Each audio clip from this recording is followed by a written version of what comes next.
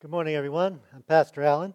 We're in a series called For Our City, and I think we're in week 4 or 5, something like that. Today's topic is to be peacemakers, and we've been looking at something called the Sermon on the Mount in Scripture and making application to how we can be for our city, for our community, for our neighborhoods. So I want to start with a question. With all the conflict in our society, whether it's political, racial, economic, religious, sexual orientation, the list is almost endless of conflict in our society. Here's the question. Are we making matters better or worse? What happens is in the conflict is we create a us and them scenario. I'm on this side, you're on that side. And it causes a divide, a division. And conflict escalates or continues. Me versus you. In that scenario, which is so prevalent, who actually benefits? As long as we're divided racially, politically, financially, religiously, as long as we're divided, both sides suffer, or multiple sides suffer. I came across this term, and I thought it really is descriptive of our culture and society today. We live in an age of rage. Rage is uncontrolled emotion, and we see it all over the place. We see it in our politicians. It's just unbelievable. Those of us that have been living for a while, we wonder how we got here, because it never used to be that way, not this bad. So what's the answer to an age of rage, where there's rage all over and people are just spewing their emotions and their hate? Well, normally we have two responses, fight or flight. And so we defend ourselves, we push back, we express our opinion. I get louder, then you get louder, then I get louder than you. So that's the fighting. It just escalates, usually not productive, but that's what we do. Or we flee. We draw back. Well, you guys are going to fight about that. I'm not going to get involved in that. And consequently, we are not benefiting the situation. Hopefully, we're not escalating it. But the reality is, hate cannot heal hate. And that's the bizarre thing. It seems to be with people. I'm going to hate you, and that's going to fix the situation. It just makes it worse. And of course, if we flee, we're saying, okay, other people can fix this. It's not my problem. It's not my responsibility, etc., etc. Especially those of us that are Jesus followers. If you're not, we're so delighted that you're watching or present. Hopefully this is going to be beneficial to you. But as Jesus followers, we're responsible. The reason we're left here, the church is left here, is to be influencers in our society and culture. Now, we're going to go back to the Bible, back to Jesus' day. Somewhere around 30 A.D., Jesus began his ministry. And as divided as our country and our society is today, it was much worse in Jesus' day. Again, it's hard to imagine being occupied by a foreign nation. And they basically have their heel on your neck. The Roman Empire could do what they wanted to you. They could rape and pillage, and you can say nothing about it. They could tax you. That's the culture you were living in. The people Jesus were talking to, that's what they were dealing with. And of course, they had the same responses. Some of them want to fight, some of them want to take up arms, but the odds are really against them. Any kind of insurrection or revolution, they would get wiped out by the Romans. This was in a period when the height of the Roman Empire. Or other people want to just flee, run, hide, whatever. And then you had the divide in the culture, between races. We talked about before the Samaritans. They were half Jewish. The Jewish people hated Samaritans. They didn't even think that they were fully human. Of course, they had slavery as part of their culture. And not just racial slavery. Anybody could be a slave. Any race. So they were divided in ways we can't even imagine, their culture. Now, Jesus comes along. He teaches this, and we're going to look at part of this Sermon on the Mount, this radical teaching of Jesus. We can't imagine how radical it is, because most of us have heard it before. In the midst of all this division and hatred and rage, Jesus comes along with this message. Now, let me ask you a simple question about his message. Did he take sides? Did he take sides? Oh, we need to be submissive to the Romans, do whatever they want, be good citizens. Or did he say, let's take up arms, I'm going to cast out the Romans, just follow me? No, he didn't do either of that. His message was something about something greater, something higher, something deeper, that would have enormous transforming effect on the culture. And I believe that's what I want to talk about in the series that's going to come up in a couple of weeks. He didn't take sides. An interesting thing is in our conflict is, if I don't say what you want me to say, whether it's about politics or whatever it might be, racial issues, automatically you think I'm on the other side, don't you? And that's what happened to Jesus. And that's what happens to us. We're going to look at the beginning of this sermon, or this teaching of Jesus. It's called the Beatitudes. He lists 8 or 9 things. He said, if you want to truly be, uses the word blessed in this life, if you want to have a higher quality of life, these are the things you're going to should do. And they're completely counterintuitive, often opposite of what we would normally think or want to do, even in religious circles. So today, one we're going to look at is in verse 9 at the beginning, chapter 5 of Matthew. Again, Matthew wrote this. Matthew was one of these people that were ostracized by his country and his religion because he collected taxes for the Romans. And of course, Jesus obviously treated him differently, and he began to follow him. God blesses those, use the term peacemakers. This translation says work for peace. Not just hope for peace, not just sit back and watch for peace, but you get your hands dirty. You sweat at trying to make peace. And he said they'll be called the children of God. So this message was not political. This message was spiritual, personal, internal, deeper, as I already said. Another translation, Amplified, kind of elaborates on some of these words, says it this way. Blessed, what does blessed mean? Well, spiritually calm with life joy in God's favor. That doesn't sound like conflict, does it? That doesn't sound like rage. Spiritually calm with life joy in God's favor. Are these peacemakers, these makers and maintainers of peace? If we can have peace, certainly maintain it. But in most cases, what do we need to be? We need to be out, making it, working for it. And the consequences of that, the results of that will be express his character. Whose character? God's character. Jesus' character. And as Jesus followers, that's what we're instructed to do. Should be our desire, goal, motivation, to express Jesus' character. And consequently be called the sons of God. Now, who's going to be called the sons of God or children of God? Everybody's a creation of God. You become a child of God through the act of we call it salvation, accepting, and we'll talk about it more in a minute here, accepting God's gift. He adopts you into his family. At that part, we're automatically called sons of God. So what does this peacemaker thing have to do? I think it has to do with people around us. People are going to say, hey, there's something different about you. You must be one of those little Christs. That's what Christian means.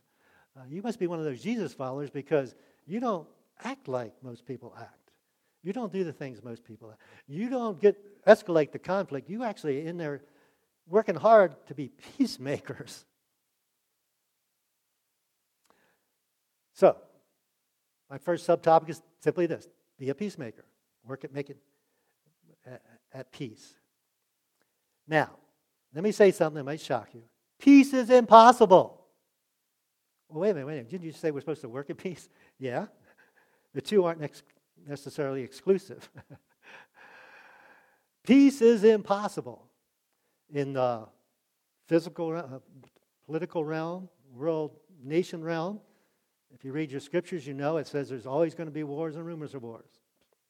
Just the way it is. We're going to talk about why in a minute. But peace is impossible because people don't have peace on the inside.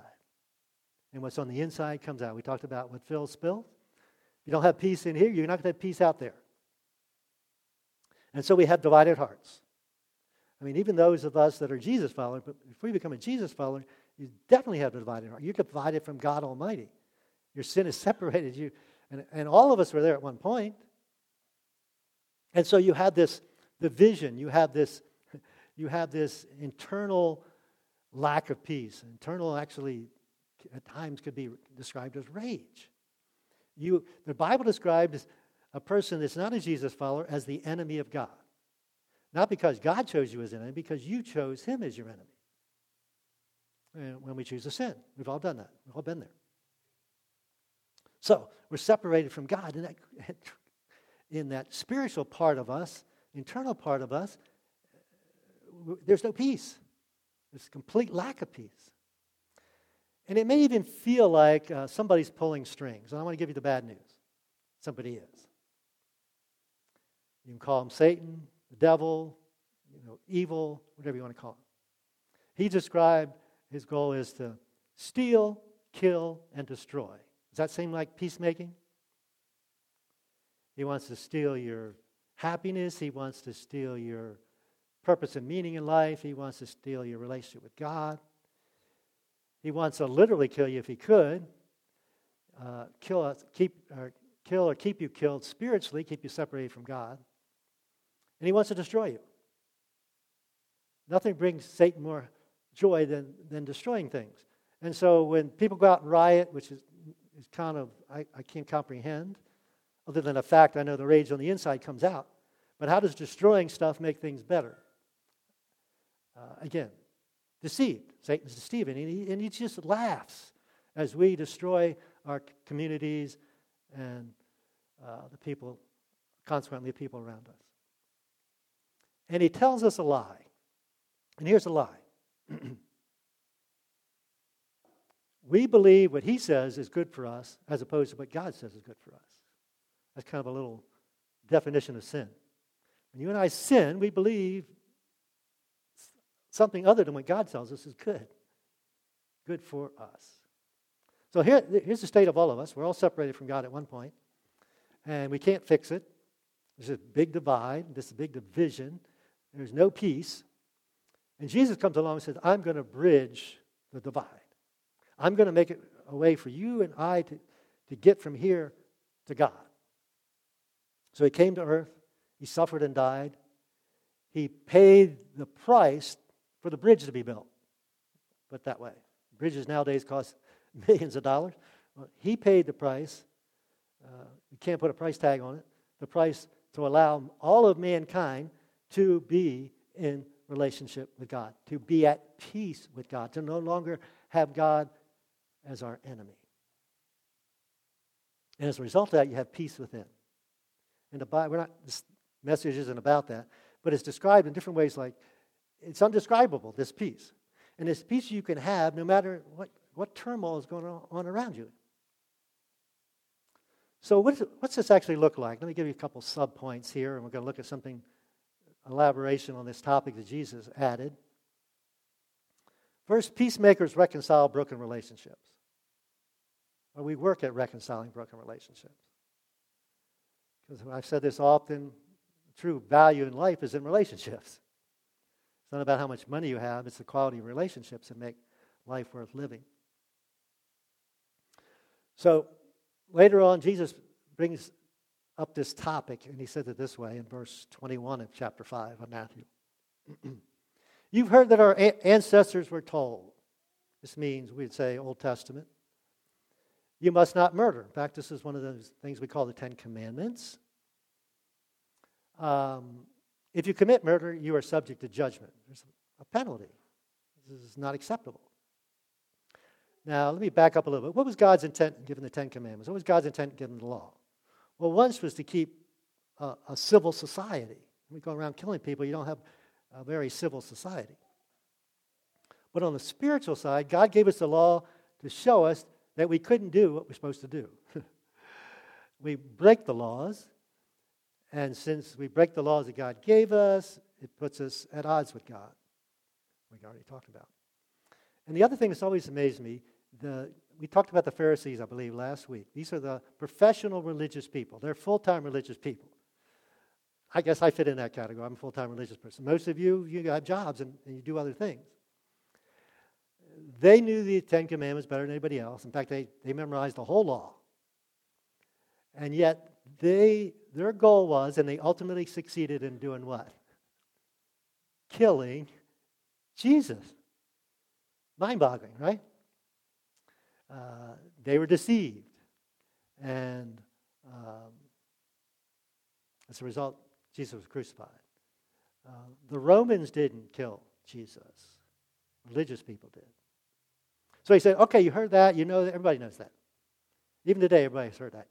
It's even against the law today, I think, most places in the world to kill somebody. But Jesus is going to change it. He's going to raise the level. He's going to make it impossible. Because I ask anybody here, if you literally killed anybody, probably, I don't know everybody listening, and if you literally have killed somebody, I'd be curious to hear from you. So we all feel pretty smug in our righteousness, as we talked about last week, right? But Jesus said, no. He goes on, he says, but I say to you, it's not about the literal part of the law, it's the intent of the law. Now, in our court system, it's hard to judge intent, isn't it? But God can judge intent. If you're even angry with someone, you feel like killing them. Probably all felt like killing our kids at one time, didn't we? All right, so let's not go there. Even if you're angry with someone, you are subject to judgment. I mean, I don't have to actually kill them? No. You and I are guilty. We've broken the law. Then he used a couple terms. If you call someone an idiot, I don't know about you, when our kids are growing up, we wouldn't let them use that term. About the only time I use this term is when I'm driving and the other person can't hear me. When they do a 3-lane or whatever. This is talking about intellectual insufficiency. All right? This term here. So if you say to somebody, you're intellectually lacking, you're in danger of being brought before the court. So literally in their day, if you use that word, they could take you to court, fine you, whatever. And if you curse someone, the word here literally means accuse somebody of no moral integrity, lack of morals. So we have the intellectual level and the moral level. You're in danger of the fires of hell, which is even more severe. So what's Jesus getting at? He's getting at intent. What is he saying? People matter more than anything. People have value. They have so much value, I was willing to come to earth, suffer, and die for everyone. Other places, the scripture calls this the law of love. So the law of love supersedes all these other laws. One way we can summarize it is this way. Conflict is inevitable. You and I get on, whoever I get in a conversation with, we can find some topic that we're going to disagree about. And depending on how strongly we feel about that topic, it can escalate to a conflict easily, right? So we're all different. So conflict's inevitable. Because we're all different and because there's sin. But combat is optional. We don't have to fight. We can agree to disagree. I think our culture has kind of lost that ability. But as Jesus followers, we can't. We can't. So in a couple of ways to say it is this. Peacemakers fight fair. We see life as precious. We see it as a priority over some issue, political issue, or some other issue. In marriage counseling, we often use this term. We say couples need to fight fair. And that usually involves saying don't use the word always and never and so forth. There's just certain buzzwords you should never use in your marriage relationship. You need to fight fair. Now, the thing is, keep bringing up the past. The past is the past. If you've forgiven somebody, deal with the present. Fighting fair. Well, that not just in marriage, but in all relationships. A peacemaker is somebody who fights fair. That we want the relationship to win, not to win the battle. We always tell couples this. If the husband wins the battle with the wife loses. You want your wife to lose? I don't want my wife to lose. And consequently, the relationship loses. So you've got one winner and two losers at best. I came across these 3 L words, and I thought it was a good way to kind of keep us on track here. If we want to be peacemakers, first and foremost, we have to listen to other people. Boy, we don't see that much in our culture, do we? I just want to blast my opinion at you, expect you to listen to me, but you're not willing to listen. I'm not willing to listen to you, excuse me. So, truly listen. We said this before. Everybody has a good reason to believe what they believe. They do. From whatever background they have, whatever intellectual understanding they have, etc. They have, in their mind, a good reason to believe what they believe. And this is huge for those of us who are Jesus followers that are trying to talk to people that aren't. We need to listen to them. We need to value what they think and believe because they believe it for to them, a good reason. And to yell our opinions at them is worse than doing no good. Consequently, if we truly listen, then we learn. We learn. Oh, well, that makes sense why you believe what you believe. Because your upbringing, your schooling, the environment you're in. I can't understand what it means to be a black person. I can't understand what it means to be an Oriental person, an Indian. I can't understand. I'm not one of those people. I can't understand what it means to be a female. And all guys and women would admit that, right? So listen and learn. And the third L word is love, which is kind of a catch-all. So I thought I would read a part of what we call the love chapter. Paul wrote this. It's in what's called 1 Corinthians 13. And I want to just read just one part of it, one verse, and see how it applies to being peacemakers. Love does not demand its own way. What is everybody doing in our culture today? Trying to demand their own way. Love doesn't do that. Consequently, we don't see much love in our society. Who are supposed to demonstrate that? Jesus followers. This next one's tough. Is not irritable. We all get irritable, don't we? But love doesn't get irritable. What? How can love not be irritable?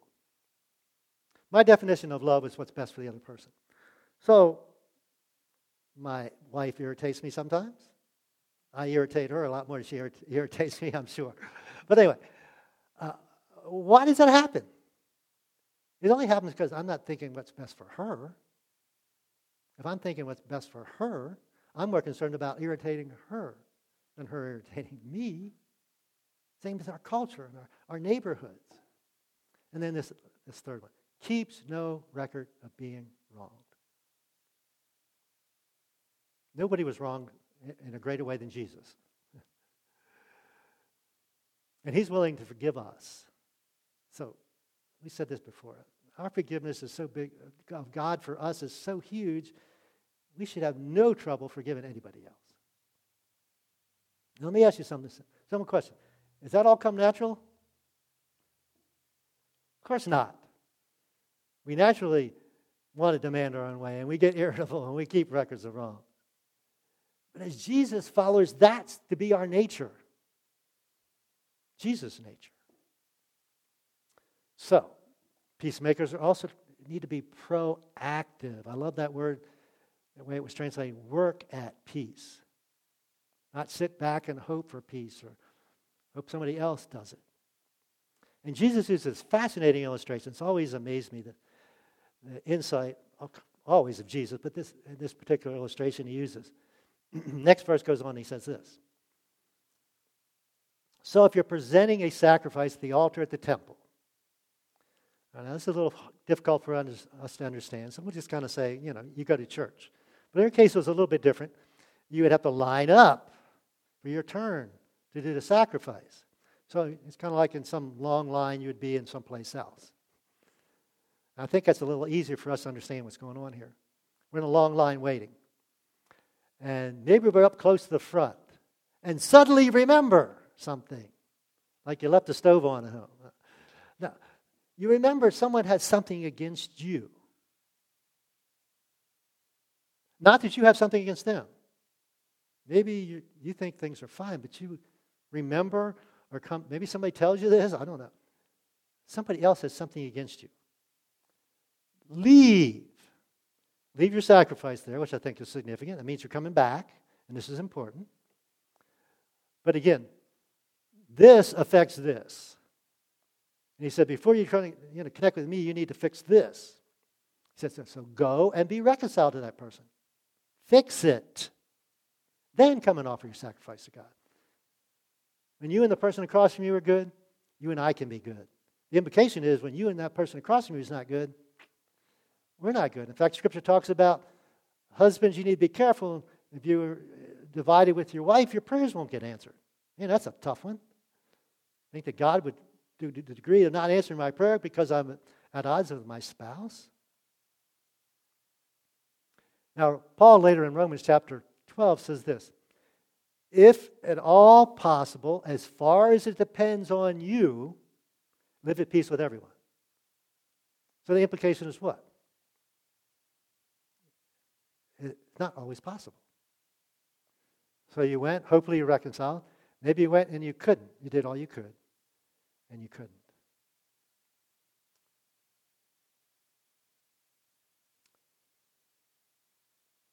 See, I know I don't, and probably most of us don't see how significant this affects this. And I got to thinking, well, why do we struggle with it? It's not my problem. I don't have anything against them. Why do they have something against me? And the only word I could come up with is an ugly word, is pride. Pride. And you and I can't have pride as Jesus followers. This relationship, fixing this relationship, I should be willing to sacrifice any kind of pride I have for the relationship. So the purpose has to be reconciliation, making the relationship right. That has to be the priority.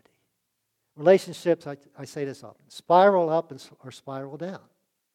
And the only way they spiral up is by work. Especially if they're in conflict. Conflict is spiraling down. To stop that spiral and turn that spiral around, it's hard work. But the goal, that's got to be the goal. The goal is to heal. So let me finish with this. Imagine if all of us were peacemakers. Peacemakers in the homes, our extended families, the church, in our communities, our workplace, in our political system, and our social system. Imagine we all became peacemakers. And here's what that really means, and I don't think we grasp this. If we care for others more than ourselves. And we don't. Normally do we. But that's what we're called to.